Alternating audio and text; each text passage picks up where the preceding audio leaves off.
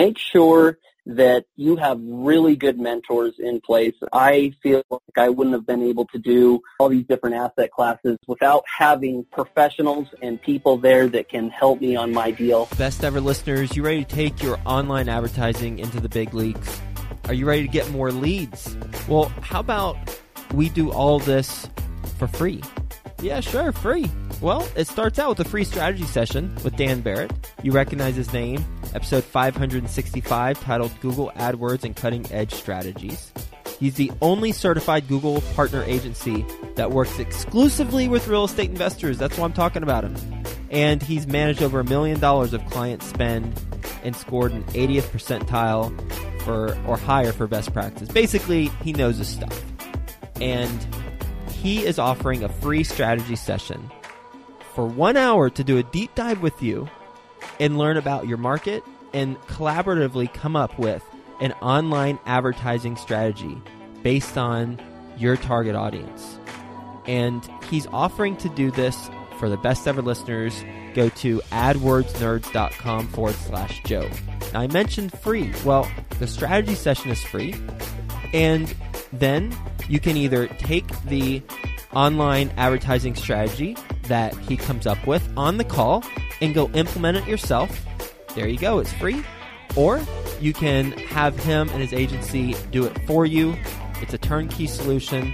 And by the way, that likely wound up being free too, assuming that you're closing on the leads that he's generating for you as a result of all the efforts. Go to adwordsnerds.com/Joe.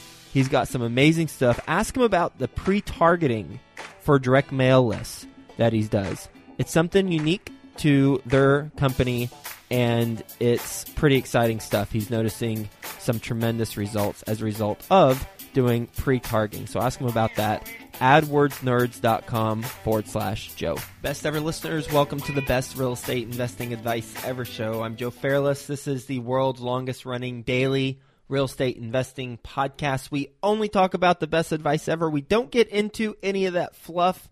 With us, Danny Newberry. How you doing, Danny? Good. How you doing, Joe?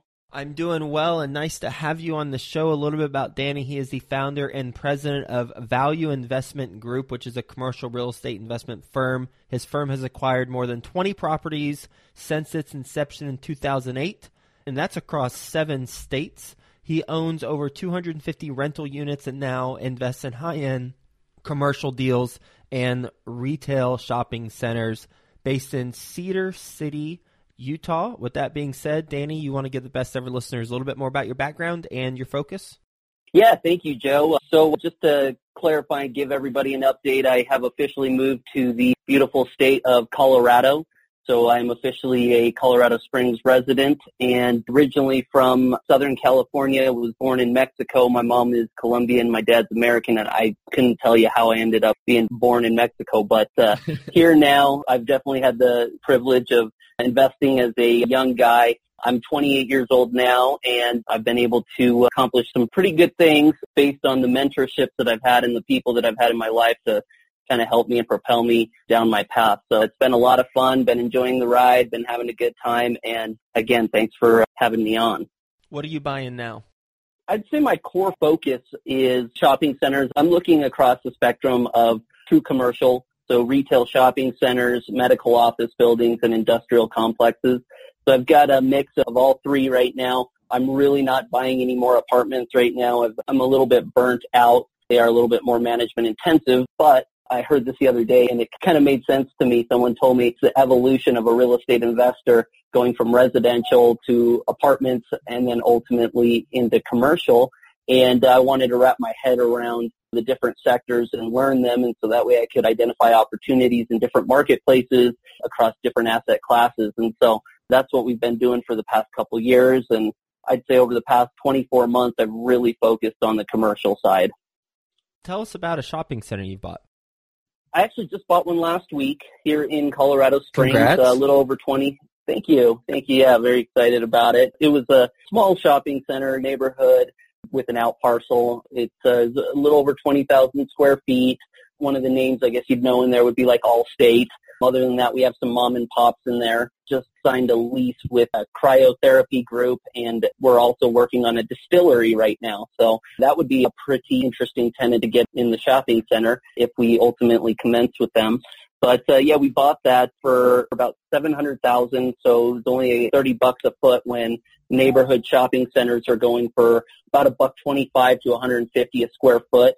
So our goal in this deal is a flip. It's not one that we are necessarily interested in holding in our portfolio long term.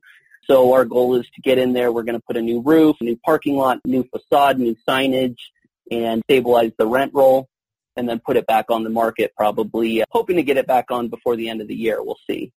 Wow, what a quick turnaround. That's less than 12 months. That's an 8-month turnaround is what your goal is.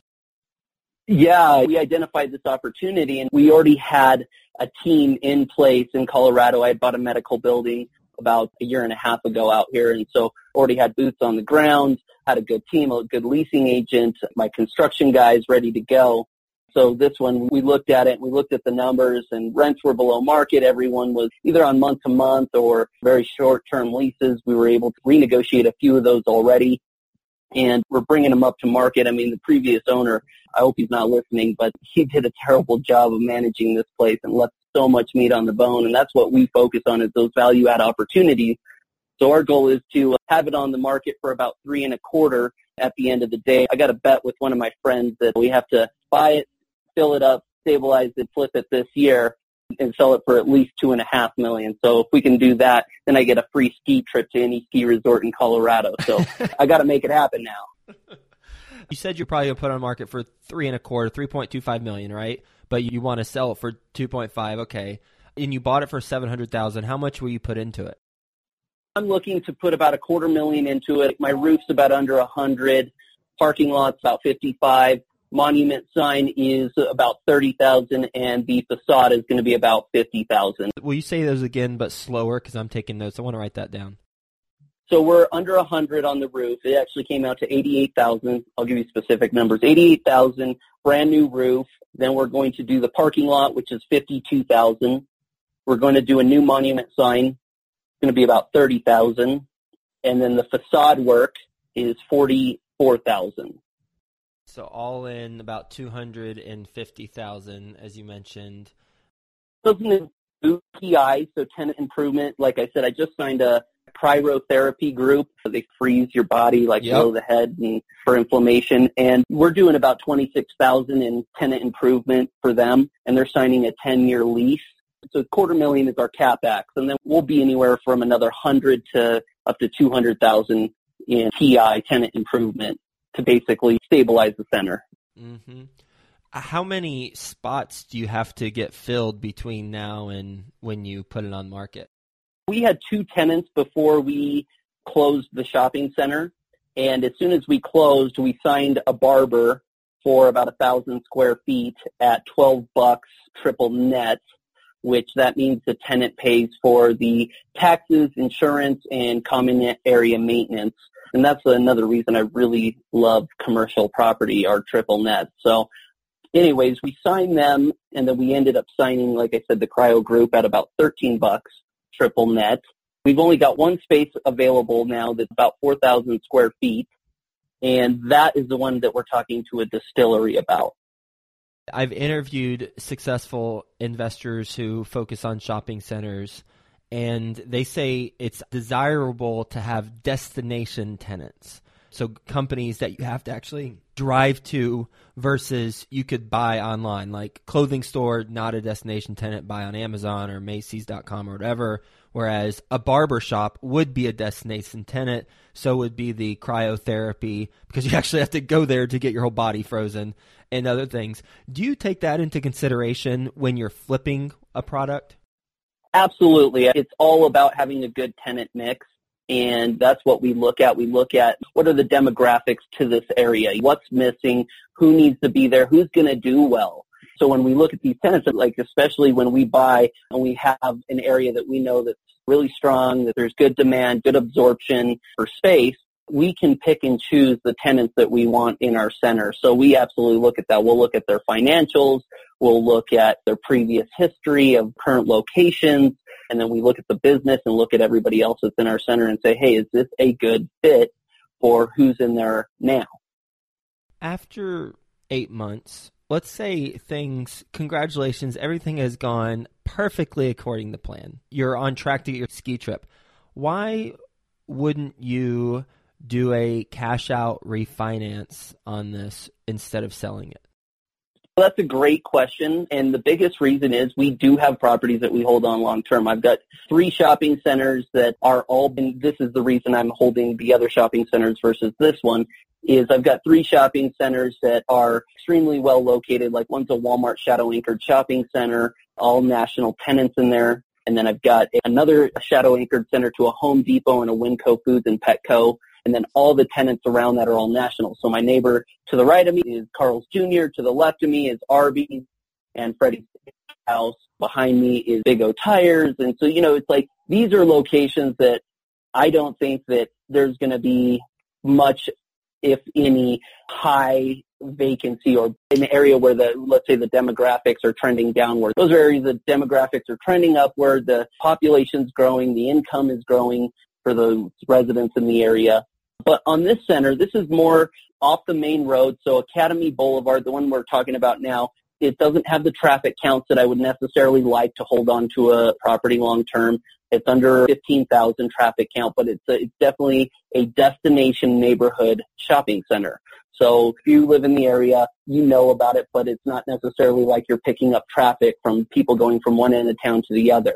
So in the long-term view, this property is older, this property is off the beaten path, and it doesn't necessarily fit with our business model of the type of tenants that we want in there. We're not going to have Verizon and Subway, and some of the other ones could be Einstein Bagels and those type of tenants that are a little bit more high quality. Mm-hmm. That makes sense, location and age. But in that order, it sounds like location first and foremost, and then age doesn't quite fit your long-term hold. You've done one of these turnarounds before, obviously. What do you know is going to come up as you start doing the roof and parking lot monument sign that you're going to have to address? You just know you're expecting this issue to come up based on your experience.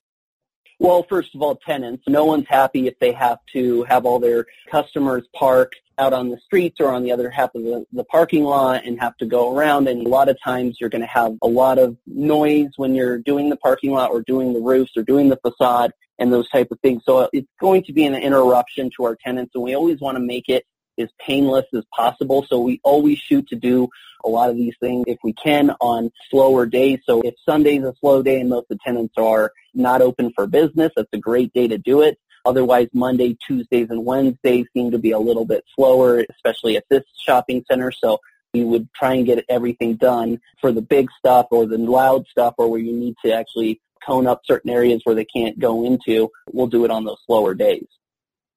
That brings up a good point. Is there some sort of clause that they have, or have you heard of any tenant going after a landlord for lowering their sales because of ongoing improvements that hurt them and maybe didn't allow them to pay rent or something like that?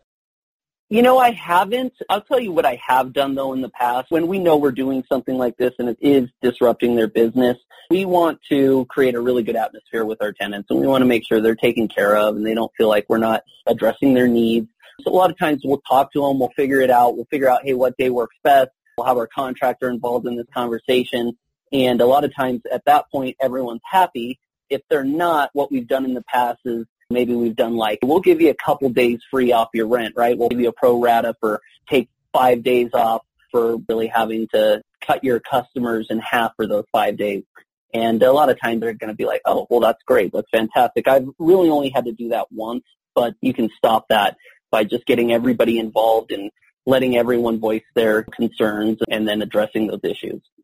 When you're evaluating a shopping center, and you talk through the rent per square foot and what you buy it at, so what you buy per square foot, but I'd love for you to just recap, how do you evaluate if you are going to purchase a shopping center or not? We look at it from 3 different views. One is, who are the tenants? What do their leases look like? How long are they going out? What kind of strength do they have? How long have they been in business?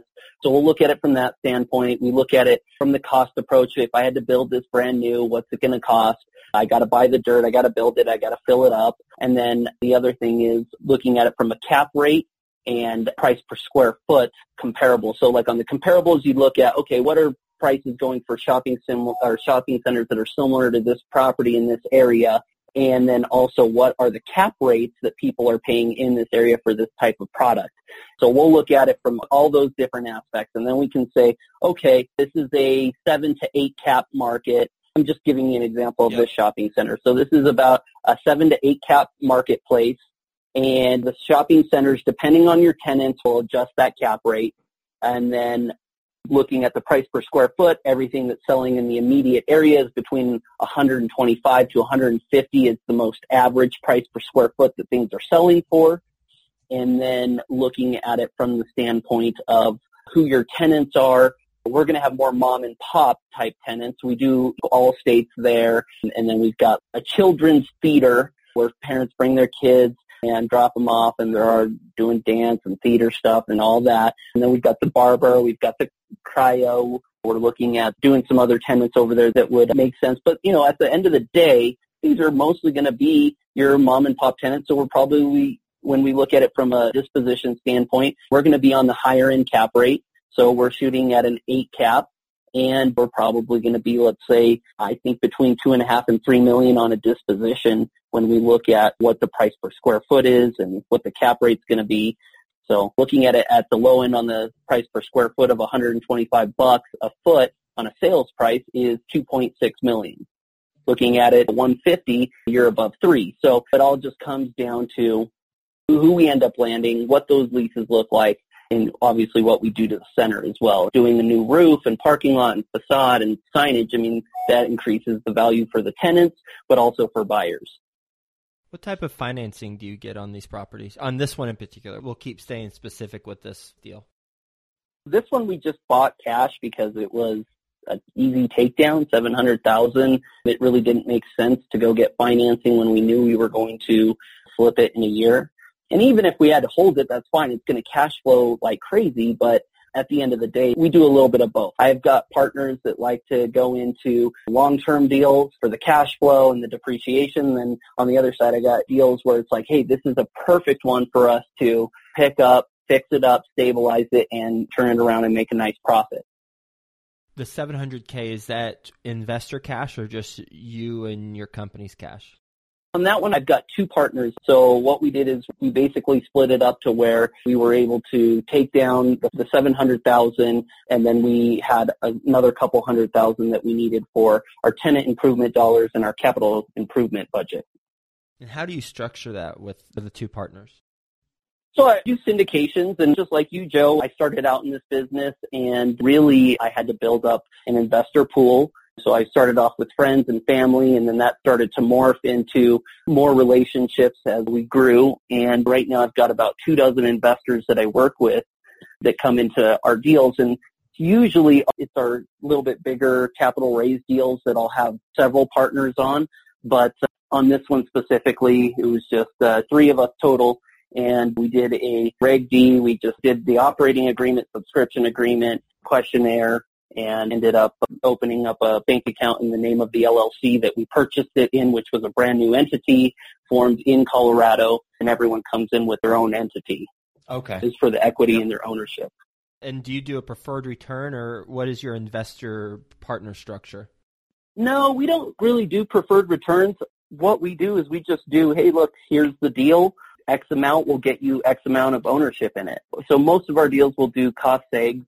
And a lot of people like that bonus depreciation or that depreciation that you can give out to people that are either considered a full-time real estate investors or can use it in other faculties of their W-2s. So a lot of times when we set these up, each deal can be a little bit different, but for the most part, they're pretty cut and dry at the same time. Based on your experience, for a best ever listener who's interested in shopping centers in particular, what is your best real estate investing advice ever for them? I think the best advice for the best ever listeners would be that make sure that you have really good mentors in place. I feel like I wouldn't have been able to do all these different asset classes from residential, multifamily, retail, office, medical, industrial, all these asset classes without having professionals and people there that can help me on my deal when I'm going through it, and being able to ask the right questions and being able to have people when things come up and you're not sure exactly what the next move is. You ready for the best ever lightning round? Yeah. All right, let's do it. First, a quick word from our best ever partners. Got your free strategy session to generate online leads yet? Well, if not, go to adwordsnerds.com/Joe. Dan Barrett's going to give you a concrete online advertising strategy by the end of the conversation. You can choose to implement it yourself, or you can work with this team and they'll implement it for you. adwordsnerds.com/Joe. Ready to enter the minds of successful entrepreneurs and millionaires? Are you ready to excel in your entrepreneurial and investing journey? The new podcast, Before the Millions, studies phenomenal entrepreneurs and their path to millions. Journey through exclusive interviews, giving you all the secrets to mimic their successes. Listen and subscribe to Before the Millions podcast at beforethemillions.com. That's beforethemillions.com. Best ever book you've read, Danny? Best ever book I've read, I'd have to say Think and Grow Rich. I know that's not very original, but when I think about it, I read it every year. That's how good it is. And I can't say that about a lot of books that I read that often. Best ever deal you've done? We bought a medical office building, and we were able to turn it and stabilize it in under a year, and then we sold it on month 13th and profited over $1 million on it. Best ever way you like to give back? Right now, I donate to 3 charities. I really enjoy giving back, but one thing I'd like to do more of is mentoring and giving people skills that I've learned over the past few years. What's a mistake you've made on a deal? A mistake that I've made on a deal, trying to be my own attorney. Don't ever try and be your own attorney. Always hire professionals. Always make sure that you have qualified people on your team to review all your documentation and to help you from A to Z on any of your deals. What's the best way the best ever listeners can get in touch with you? They can go to my website, which is www.investmentgroup.com, or they can reach out by phone at 435-590-9095. Shopping centers, that's the focus of our conversation, and you walked us through a case study for the shopping center that you're doing, as well as some previous examples of deals that you've done. What you're expecting to work through, like anytime there's interruptions with tenant improvements or capital improvements rather on the exterior, then there's going to be some interruption with tenants, so doing it on slower days, as well as just walking through how you run the numbers and the things you look for on evaluating a shopping center, the tenants, the cost approach if you were to build brand new again, or rather the replacement, and then the cap rate and price per square foot comps, talking through the type of tenants that you like to have in there and the strategy that you use. Why do a refinance versus a long-term hold? And in this instance on the deal we talked about, it had to do with the location first and foremost, then also the age. That's why you're looking for an exit versus long-term hold. So thanks so much for being on the show. Lots of great information. Hope you have a best ever day, and we'll talk to you soon. Thank you, Joe. I appreciate it. Ready to enter the minds of successful entrepreneurs and millionaires? Are you ready to excel in your entrepreneurial and investing journey? The new podcast, Before the Millions, studies phenomenal entrepreneurs and their path to millions. Journey through exclusive interviews, giving you all the secrets to mimic their successes. Listen and subscribe to Before the Millions podcast at beforethemillions.com. That's beforethemillions.com.